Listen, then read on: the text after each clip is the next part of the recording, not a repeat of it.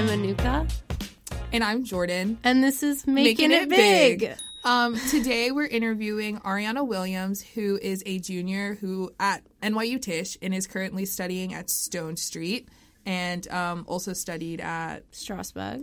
And we asked her here today just because Ariana for me is actually goals. I mean, that's what I aspire to be. And I don't know how she does it. And so we're about to find out. We're going to find out. The first question that we had for you is, how do you describe what you do? Obviously, you're an actress, but there's, like, more to it, and acting for everyone is, like, different, so... Yeah. Well, first, thanks, guys, so much for having me on the podcast. This is my first ever time talking on a podcast, so very, very exciting, and I'm just so proud of you guys and all of the things that you are doing. So it's just such an honor to be on here. But so talking about kind of what I do, I would describe, I'm in an internship class right now where we all talk about our multi-hyphenates. So I would say as an artist, I identify as an actor, producer, editor, and those are kind of like my three things that I would say that I can do artistically. I'm getting into writing, and we'll see how that goes. And I have gotten an opportunity to take on a director role with my YouTube channel and the rebrand that's happened in terms of facilitating the rebrand channel trailer. But that I wouldn't add director to my multi-hyphenate because that was just a one-time thing that I got to do. But yeah, I'd say first above everything, actor, producer, and editor, because editing YouTube and all that kind of stuff has gotten me pretty knowledgeable about the editing world and how that works. But yeah, that's like a little intro, but like expanding more, I guess, on that. But like, I was gonna say, you mentioned you were rebranding of your YouTube. We have a question about that, actually. What is it? I don't know, but like, you wrote it down. First of all, like, how did you even start doing YouTube? Yeah. Oh, okay. So I actually got into YouTube when I was in 8th grade. I got a horrible, horrible curly haircut, and I was like, what do I do now? How do I fix this? So I went to YouTube, and I found Andrea's Choice, if anybody has watched her videos. And she has, like, the most beautiful curly hair I'd ever seen in my life. And I kind of, like, followed her journey. And then once my hair got to a healthy point again, I really wanted to make my own channel. But I didn't, because I was really scared that I was going to get made fun of in school and that kids were going to be mean to me, which is so stupid now looking back on it. But I was truly terrified of doing that. So I waited until I graduated high school, and I had birthday money and Christmas money saved up, and I went to Craigslist and I like bought a camera off of Craigslist and like asked my mom and my grandma to split it with me and make it like a very, very early birthday present. And I just kind of sat down and I was like, what video do I want to film? And I had just gotten into NYU, which was a huge accomplishment for me and a huge life dream of mine. So I figured that people might be interested. And when I had accepted my admission to NYU, there were no videos, especially of women of color, talking about what it's like going to NYU. There were like 2 YouTubers, this one guy and this one girl who I've met before. She's lovely, but Jake and Emma. Yeah. But very, very white. And there was no one. Yeah. There was no one who looked like me. So I was like, well, I guess I'll talk about NYU and like maybe make a video. And that one video ended up getting like 32,000 views, which for the first video you put up on YouTube is like pretty insane. But it really showed that there was a need and a market for that. So then that's kind of what my channel turned into as I moved from Arizona to New York. I just kind of documented it and talked about what the struggle of moving to New York was like. So yeah, I forgot to say that, but I guess I would add YouTuber to my multi-hyphenate. I always forget, and my teacher gets so mad at me, and she's like, your whole project is about your YouTube, and you don't talk about it. And I'm like, ooh, honestly, you're right. Like your YouTube channel, my saving grace while I was applying. And so, like, I met Anuka, like, the Tuesday of Welcome Week, and then I, like, walk into her room, and you're sitting there on the couch, and I was literally starstruck. I was like... Yeah. Like, can you imagine me? Like, now, when you're describing this, I'm realizing that I've probably been watching you since the beginning of your YouTube channel, which is crazy. Like, what? And then it reminded me of, like, when we got roommate assignments, obviously your name was on it, and I was like... Ariana Williams? I know. an Ariana Williams. But there's no way it's her because, like, one, I know she's a junior. Like, why would she be living in Third North? Like, that's a freshman dorm. So I, like, let it go. And I was like, whatever, there's probably 2 Ariana Williams. What a coincidence. Wow. And then I sent an email and was like, hi, I'm your roommate. Love me. And then you responded and, like, said that you were a junior at NYU Tisch. I was like, oh, my God, wait, stop. Yeah. Stop. It's the Ariana. No. Yeah, honestly, like, the coolest moment of my life. Oh, goodness. Honestly. And I was starstruck, too. You guys are too nice. I can't. And I also admired, like, on your YouTube videos, you've always been, like, so honest about everything that you're going through. And it's so just, like, cool. Because, like, watching your video about, like, your first semester of college, I really couldn't relate until, like, I went through it. And I was like, yeah, it just, like, really is so tough. Like, how did you stay focused and, like, really, like, make it through? One of the things that really helped me get through my first semester was forgiving myself. And that can stem to a lot of different things because I had talked about NYU since I was in 4th grade. I literally was like, had this drama teacher who told me that was the best drama department. So I was like, great, that's where I'm going to go before I even knew anything. And I had talked about it my whole life. I told everybody how amazing my life would be once I got here. And then I got here. And don't get me wrong, it's amazing and incredible, but it took me time to adjust. And it was new people, new roommates. I didn't get along with one of my roommates first right off the bat. Like, there were just so many things that happened all at once, and I felt guilty for feeling the way that I felt. I was like, my family has given up so much for me to be here. So many people have supported me on this journey. I don't get to feel this way. I don't get to be upset about things. So when I would call my family back home or, like, talk to people, I would lie and I would be like, I'm great. Everything is perfectly fine and wonderful. And then I would get down to film a YouTube video and I would know that my family is going to watch the video, but I just knew that there was somebody out there who was going to watch it, and I just didn't want to lie about it. Yeah. And there was this girl that I knew from a scholarship program that I went to who ended up going to USC, and, like, she's lovely and wonderful, and she posted her first semester video, and I was like, honey, why are you lying? Yeah. I was like, you're not talking about any of the things that happened that I know you went through, because we all go through it. There's no, and then some girl's going to watch that and think that it's going to be this picture perfect time and get there, and it may be, but there are still going to be hard days, and there are still going to be hard situations that you have to get through. And if you don't talk about that, then people are harder on themselves, and they think, well, that girl had a picture perfect life, so why don't I have that? And the truth is no one has that. So the more that you're open about it and the more that you talk about it, we're breaking those stigmas and helping people actually get through them instead of being harmful to themselves by thinking that they're the only one going through what they're going through. So that was really important to me, to make sure that I didn't lie on my channel. So sorry, Mom and Dad. I lied to you. I lied to you way hard. But then my mom would call me and she'd be like, I just watched your video. I'm confused. And I'd be like, let's not talk about it. This isn't the time. Yeah. No, I totally get that. And it's just, like, the fact that you're also, like, not home and you don't want your parents, like, to be away, like, to worry about you. It's like, I'm okay. I can handle it all on my own. Like, there are a lot of nights where I think a lot of us are very upset with how the day is going or how a project is going or not going, and we just don't tell anyone about it because we want everyone to think that we're okay and doing well. And you have to talk about it or else it comes out at the weirdest times. So I had a Fitbit that I had just gotten for Christmas, and I took it off because I was washing my hands in Palladium, which is one of our freshman or upperclassmen residence halls and dining halls, and I took it off to wash my hands, and I, like, turned around, and then I came back and it was gone. So the girl that had been in there swiped my Fitbit, and it, like, all of what I had been feeling came out when I called my mom, and I was, like, literally hysterically sobbing like someone had just, like, beat me up to my mom, and I was like, my Fitbit is gone.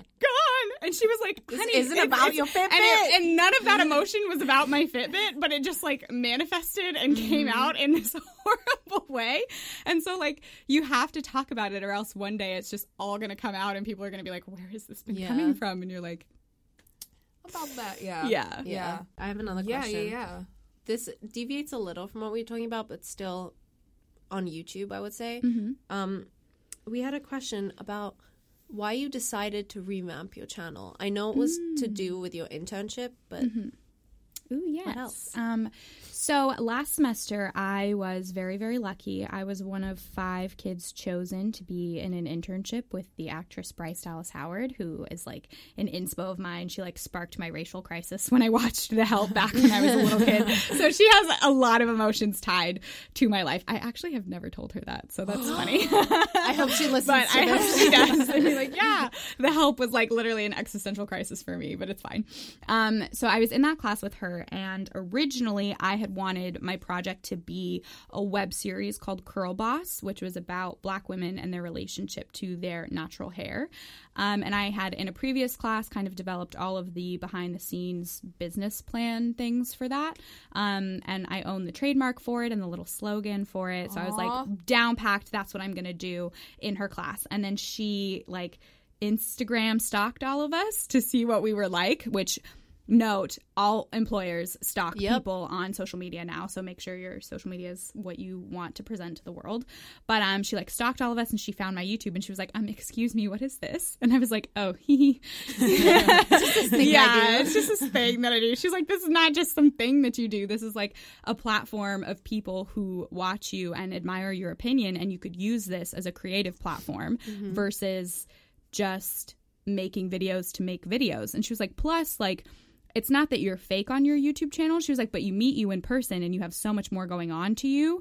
And your channel right now doesn't really reflect that. So it's like, yeah, you still talk about real issues, especially like moving to college and that kind of stuff. She was like, but then you'll post a video that's like, oh, a Zaful try-on haul. And she's like, I'm confused. And I'm like, so am I. We're just figuring it out as we go along. And she's like, cool, so let's take this opportunity to really narrow down what you want your channel to be about.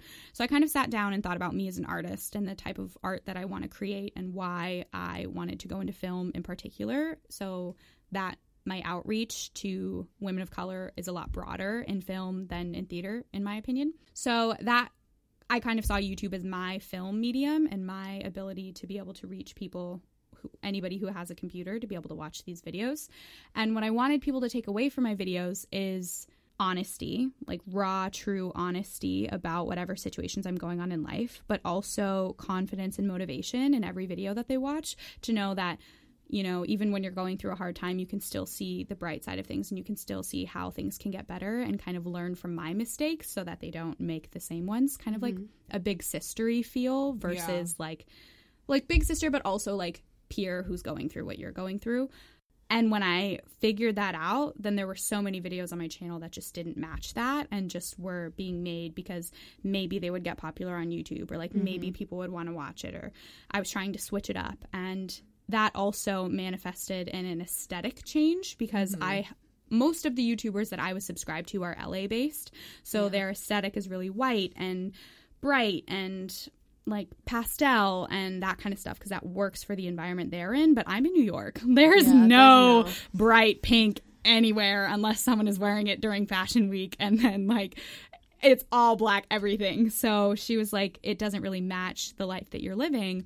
So let's see how on a creative level you can change that as well. So I got a wonderful team together, and I was very excited because that was the first time I got to kind of delegate an artistic vision to people and see how that would work.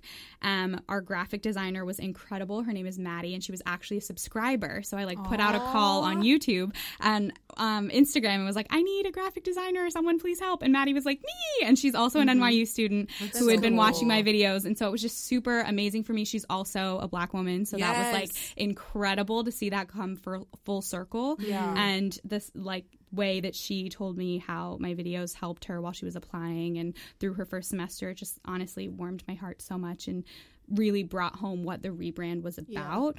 And mostly just about not pretending anymore and being real and honest. And my channel did start where my first subscribers were my parents and my friends from church. And so I was like very, very like wholesome on my channel. But I grew up a little bit, and I wanted to kind of grow my subscriber base up with me. And I think that the rebrand has kind of done that. So yeah, a long answer to that question. I'm really enjoying the rebrand. I hope that I'm having a lot more fun with love the rebrand. I can tell. Thank you. Because like Anuka and I did like watch one of the videos together. Yeah, and we it did. just like felt like like this is like this is what we live. Like this with. is like this is my everyday. Yeah. And I really like it. Thanks, guys. Okay. Career questions. Ooh. Yeah, Anuka really wants to talk about Eco Village. And I'm interested in that too. I don't know, I just feel because like personally for me, I'm like interested in how like as a woman of color you just like navigated that space. Yeah. You know? Mm-hmm. It was a predominantly white cast. Mm-hmm. So I know when we were walking back from seeing the show, you were talking to Jordan about the relationship between you and the other black character and how you guys and how you guys built that wasn't in the script. And I just found that really fascinating and interesting because it is something that as people of color that we have to navigate when we do things like that. And I just think people don't realize that or don't care to understand it sometimes. Yeah. So if you want to talk about that a little bit. And also tell us more about Eco Village. Yes. Yeah, okay. Like, what is Eco Village? Yes, so for those who don't know, Eco Village was my off-Broadway debut. It was the first... Thank you. It was the first professional show I was able to do, and because of it I was able to get my Actors Equity card, which is very, very exciting and something that just in general is a very daunting task to kind of even think about, especially when you're in school. But I was super fortunate because well, actually, it was so interesting because my agent sent me the script and I read it. And at first I was like, what is this? Because Eco Village is a play about this character, Robin, who goes to an eco village, which is kind of like a hippie farm where it's like a sustainable living situation where they're trying to live off the land and then eventually sell the extra produce after they're all able to be sustained. But the eco village is really not self-sustaining. And she shows up there and there's only 1, 2, 3, 4, 5 other people who are there. And she's like, oh, I thought this would be like this wonderful place to be. And there's actually a lot of tension between all of the people. And she falls for this character, Jake, and they end up having a really toxic, abusive relationship. And it ends with the play has now ended. So I feel like I can talk about it. You can talk about it, yeah. So it's also very hyper-realist. So it ends with all of the characters getting very, very high on LSD and tripping out and killing the youngest character, whose name is Casey. She's like a 16-year-old girl who's at this eco village, and then blaming all of it on my character, Robin. And she's able to talk to the police and not be arrested for this murder, and all of the other people are arrested, but she kind of walks away with this weird outlook on life where she's still happy that she went and is still in awe of the deep connections she made with the people there, but it's also a really effed up situation, and she recognizes that. So it's this whole, like, when you meet people who are super toxic and you know that they were bad for you, but there's still something about them that you can't get over. So that's kind of what Robin is left with in there. But when I read the script originally, I fully pictured it as all white people. I read it and I was like, there's no way they're going to cast. Black people living off of a farm? Literally, like, what? Absolutely not. Confused. And I was like, and like there's one scene where Robin gets slapped by Jake's character. So it's a very abusive relationship. And I read it and I was like, there's no way that I would let this man slap me, but whatever. So I went in for the audition and had a really great time. When I was leaving, I like clocked the director's face and called my mom after, and I was like, it was either like a absolutely not or like absolutely yes, so we'll find out. So then I got the call back the next day, and when I went to the callback, I was the only black girl there. The only one. And I was like, cool, great. So if I don't get this job, it could be genuinely because that girl is better than me, or because white girl looks better with the white guy over there. And all of the Jakes at the callback were white. So it was just a very like uncomfortable space in a callback because I was super confused and I was trying to not let that get in my head. And I was like, okay, like I'm just going to show up and do the best work that I can do. And if who matches better with who is why I don't get this job, then that's up to the casting director, and that's not my business, and I keep it moving.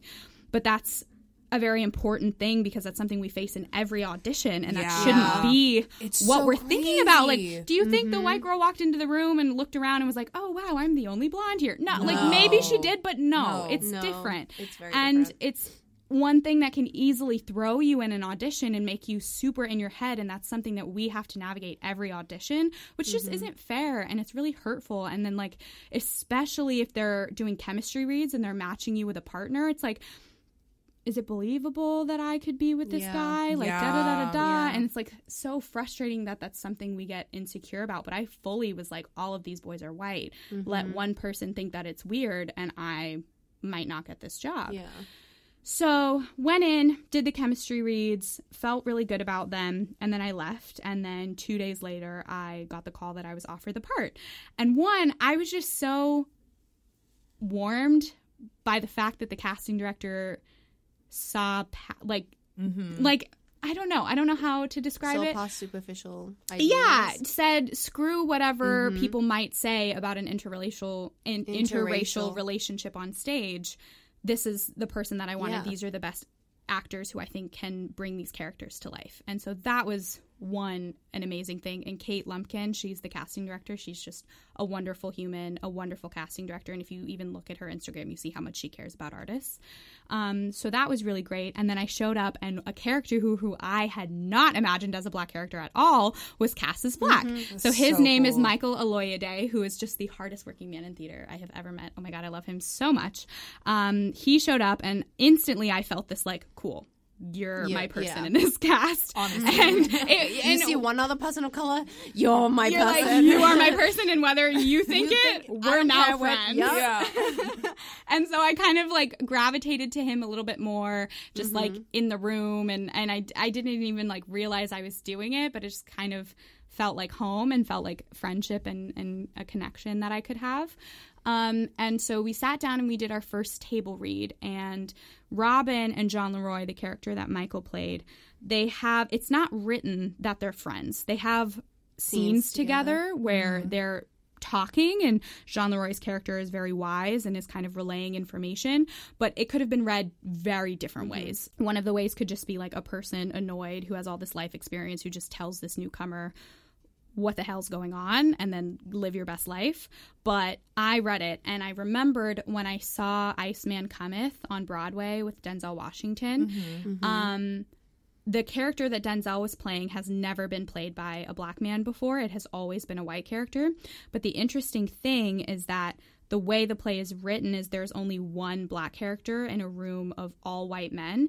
And there's certain lines where the characters say things that are demeaning to the other Black guy, or he's like their joke friend who they all joke around and toy with. And then there's a big scene where he explodes and then leaves, and then you don't see that character again anymore. So it's a very powerful moment because it's a person of color who's been kind of that token diversity person in the room exploding. And it's very powerful. But with Denzel's character in the room, I spent most of the time of the play being frustrated that he was letting these white people treat his friend that way, and how it was it was such a weird space because they didn't address what would be in real life. No, if like someone like once said something to a Nuka in class, I'd be like immediately on top of it. Shut it down. Speaking of even. Like, yesterday, there was a fight outside of our window. And it seemed a little racially charged. Mainly because there was one Black guy and surrounded by a bunch of preppy, rich white boys. So we just, like, I don't know if that was what actually happened, but it's what it looked like. And I was in the room with Jordan, Tatiana, and Rachel. So obviously, you guys feel something. We're all one color. Tatiana's about to, like, open the window and be like, I'm here for you. It's all good. Like, that's what happens. Like, in real life, if there's a person of color that you see being treated that way, you stand up for them. Yeah. You don't ignore it. And that's just what I would hope someone would do for me. So I'm absolutely going to do it for someone else. And it just bothered me that they didn't do anything with that relationship of the only two Black men in a space of very, very opinionated white men. There was so much that they could have done with that relationship to prove a point and to also share our experience on a Broadway stage. And I just felt like it was totally missed, and that bothered me. So then when I read this in our first table read, because when we did it for the first table read, we did it all the way that it was written. So it was very like standoffish between Michael and I. And I was like, and I shared that story, and Michael was like, yes, like that is something that we really, really need to do.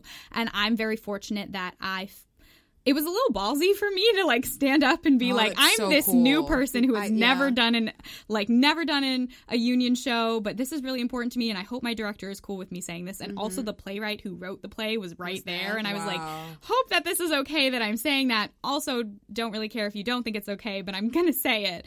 And I'm very fortunate that our team was really wonderful and supportive, and the director and playwright were instantly like, yes, if that's something that's very important, that's something that we're going to establish. And so how can we block these scenes so that your friendship has somewhere to go, and a bond can be shared between the two of you. And something that was really important to Michael and his character, Jean Leroy was a chef in the script, but he didn't want it to come off like he was the servant. Like, and that was something honestly, that was super I didn't even important, think right? about that. Right? But like it didn't come off like that. But Like it didn't. It did not It at did all. not. I thought, wait. Yeah. Now that you said that, it's very like thoughtful.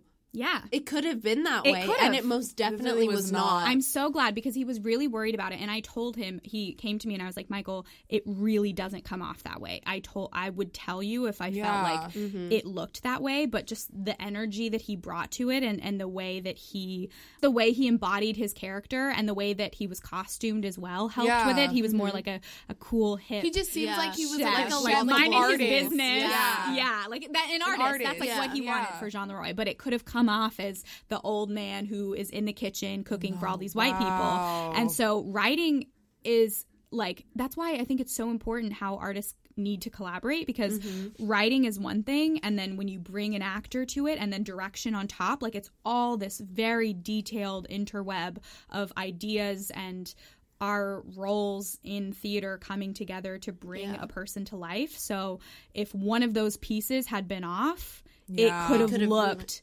horrible. The wrong message. The wrong message. Yeah. And that, like, it reminds me that a lot of the times when we speak about what theater is and what we as actors do, and we talk about showing the human experience, things like this are very important, because we don't want it to come across as something that's fake, or like something that's not the way that it really is. You know? Do you know what I mean? Like, with the friendships that form and the way that a character would hold themselves in real life,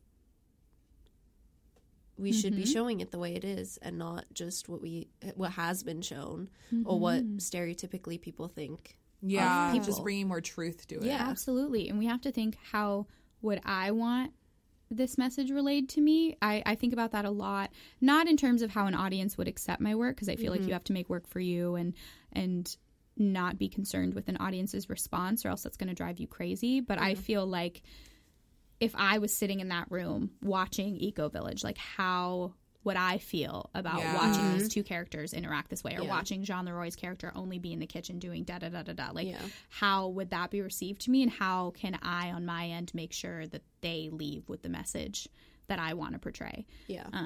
And especially with the human experience, that's so important, because there's people in the audience with that experience, and you want to do it justice, and you want them to feel like their story is being shared in a respectful, accurate way. Exactly.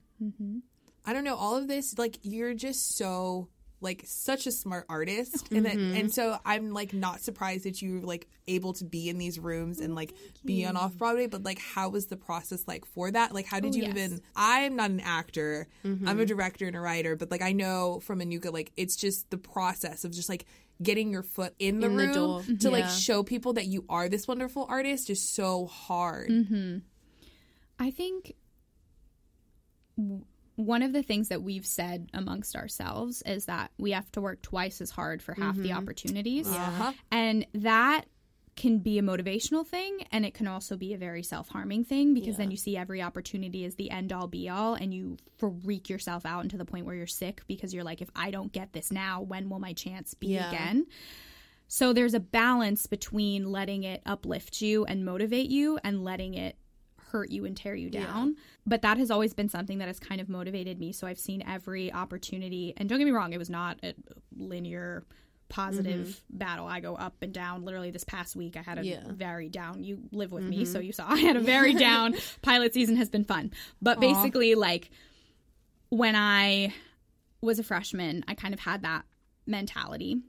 And I knew that in order for me to get into the bigger rooms that I wanted to get into, you need an agent. And when you get higher up and you have a little bit more experience, you don't really need an agent. When people know who you are, you can like start getting, they'll offer you roles. So you'll see a lot of times like really big stars don't have agents and will maybe just have a manager or maybe just have a publicist and a lawyer or something like that. But I think when you're first starting out, especially as a person of color, having a team is very important to help push you to get into those rooms.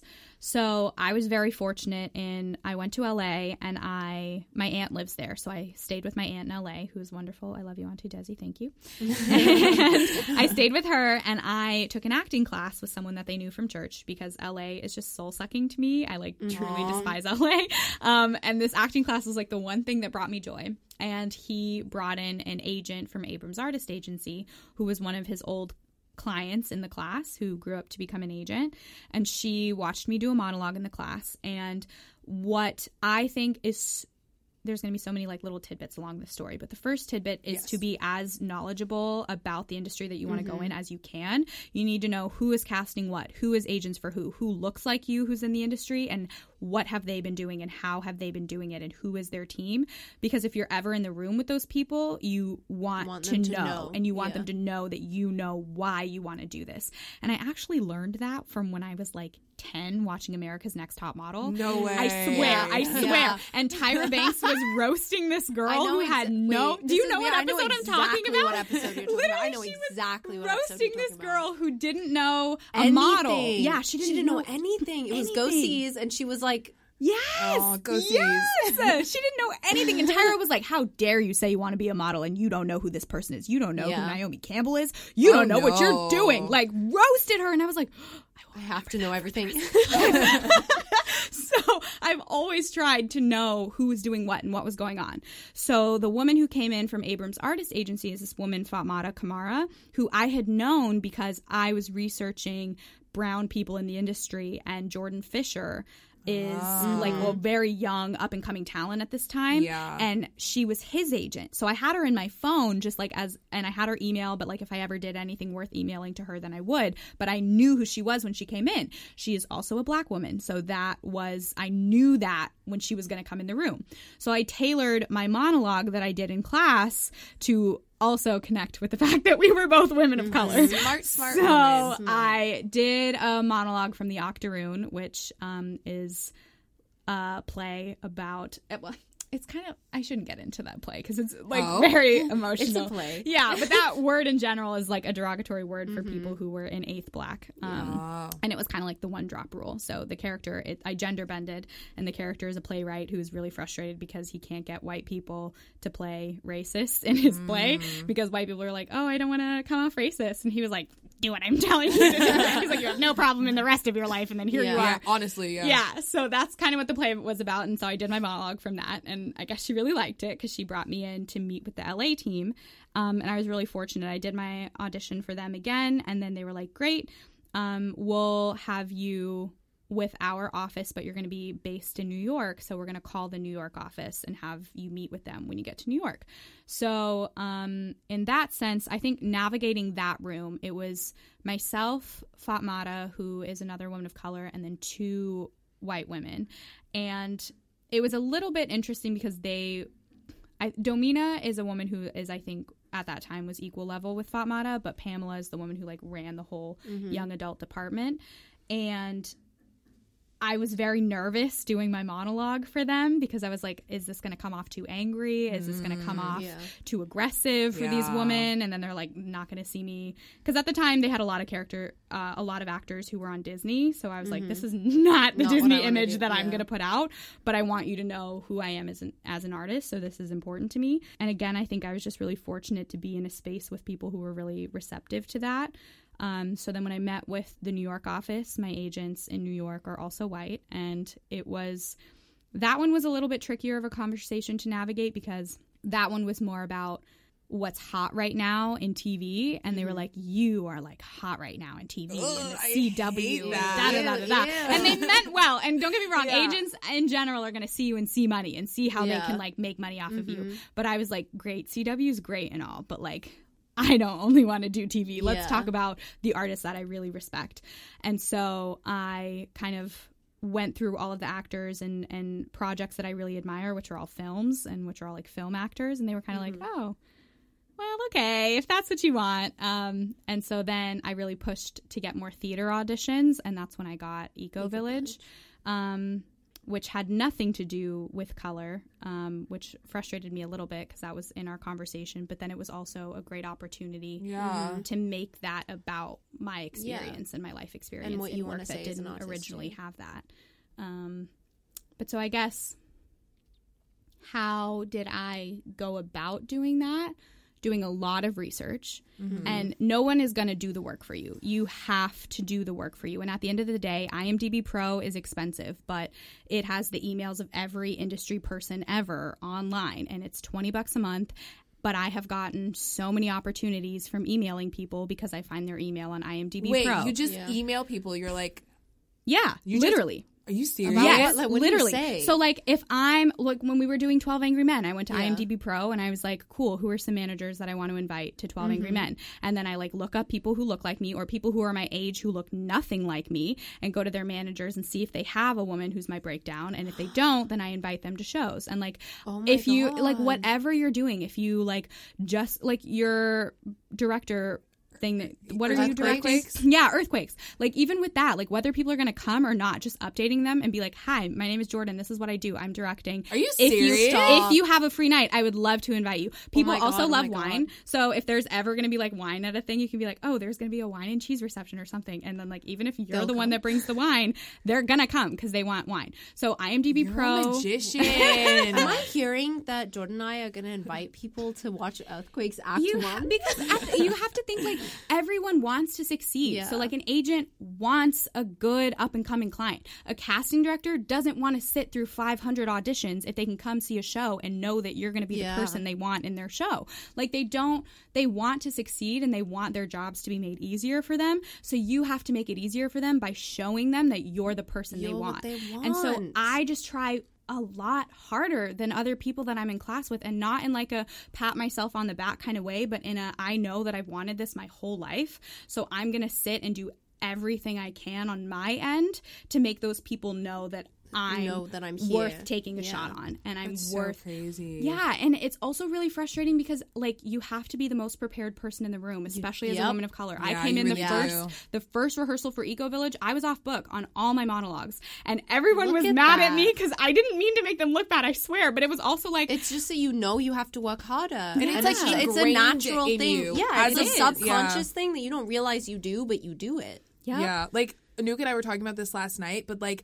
it's ingrained in us that you just have to be better than everyone. You just have to work harder, and if you're not like, and to be like to shine and to be important, you have to be better. You have to be better than. And if you're not like shining, if you're not doing the best, then you don't matter. The world just will not look at us. And I don't want us to feel that way, and it's horrible that society has made us feel that way, but we can take that and we can turn that and say, that is my weapon now. And now in the room, I'm going to be the person who knows what the heck is going on and who can walk up to a person and be like, I know what you have cast before. I know your background. Not, hi, I'm so-and-so. I'm an actor. I can go up and be like, I really respect your work. I really admire your work.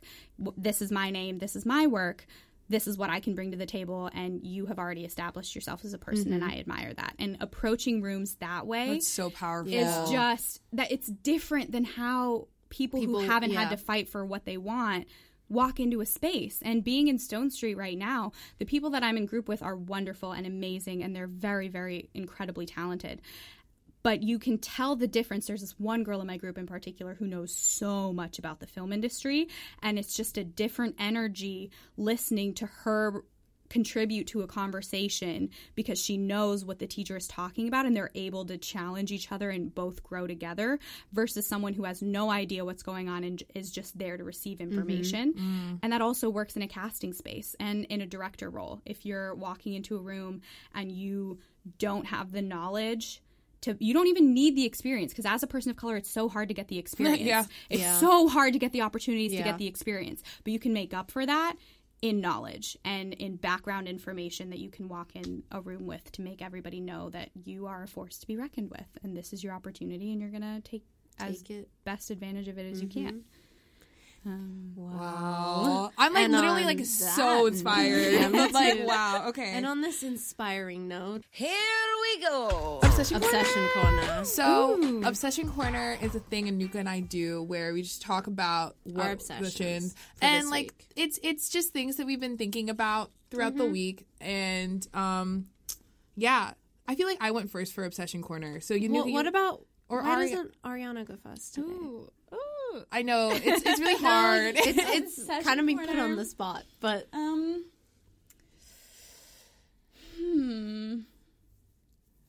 I feel like I've had a couple. I don't know. I feel like I have had box braids for like the past 5 months, and this is the longest I've had my hair out for a while. Yay. So I've just been really obsessed with like curly hair products and like figuring out how to restyle my curly hair again. That has been super fun. It's also it's so funny because there are people who know me only with my braids from I know what you mean. That's crazy. It's No. crazy to me because braids are very new for me junior year. Yeah. And so the people in my studio, I came in with my hair and they're like, oh my God, your hair. I love it. I'm like, okay, thank you. I don't. Like it's literally the equivalent of taking my hair up and taking my hair down. Exactly. Whatever. So that's been a super funny thing that happened this week, but now I'm like obsessed with curl creams and curls. And Your hair looks good. I agree. Like, And wow. you know it's grown. Oh, thanks, guys. It's really out here showing us all up. Really. Anuka, you can go. Okay. I need a second. You need a second? I need a second. You go. Oh, okay. I'll go. Okay, so Solange dropped her new album Friday. And I cannot stop listening to it. When I tell you, like, I went to sleep singing it and I woke up singing it, like, I need to stop listening to it. Live that life. I need to stop listening because then I'm going to get annoyed with it, like, really fast. Oh, no. But also, like, it's Solange and she can do no wrong. She's such an artist. Like, her music is good. I don't know. She just creates, like, beautiful and empowering art. And I love every second of her album. And that's my obsession. Yeah. I love that for you. Okay, my obsession's weird this week. Get ready. So on Friday, me, Jordan, and our friend Jocelyn went to a witch shop. It was fun. Yeah. What? A witchy shop. Hex. Thank you, Hex. Jesus Cristo. And I don't know, but not since then, because we went to a witch shop like a couple weeks ago when we went to Brooklyn. But this week, I've just been thinking about the universe, spirituality, witches. I watched Twitches 1 and 2. Like, why am I obsessed with this? I don't know. When we went to the shop, I was going to buy stuff, and then I was like, no, I can't buy anything because if something goes wrong, I don't want the blame to be on me. I want to be able to blame the universe. Yeah, she literally was like, I'm not going to buy anything because she was like, I'm not going to like mess around with the universe. She was like, I'm just not buying anything. I'm not going to mess around with the universe. I just don't want it to be my fault. I want it to be the universe's fault. But anyway, witches. Spirituality. Where is the message in this? There doesn't have to be a message. I think you're okay. Yeah. I think the message is trust the universe. It's trust the universe. Yeah, Exactly. yes. Because you didn't buy anything because you wanted to trust the universe. Yes. That's the message, Nuka. Thank you for helping me find my message today. Anytime. That's a great message. Trust the universe in everything. It's so Like true, though. with your hair, with your career, with Solange, with your YouTube channel, with everything. Yeah. So thank you so much for talking to us today. Yes, thank you. You're literally just out queen. here being a queen, a badass bitch, just like taking control of your art and your message. Aw, And thank you for sharing that with us. Thank you. And it's also very inspiring to be around you because I think I really feed off of your advice. Yeah. I really do. Oh, thank you guys. Honestly, like, I think one thing I've noticed from you guys is you don't give yourself enough credit where credit is due.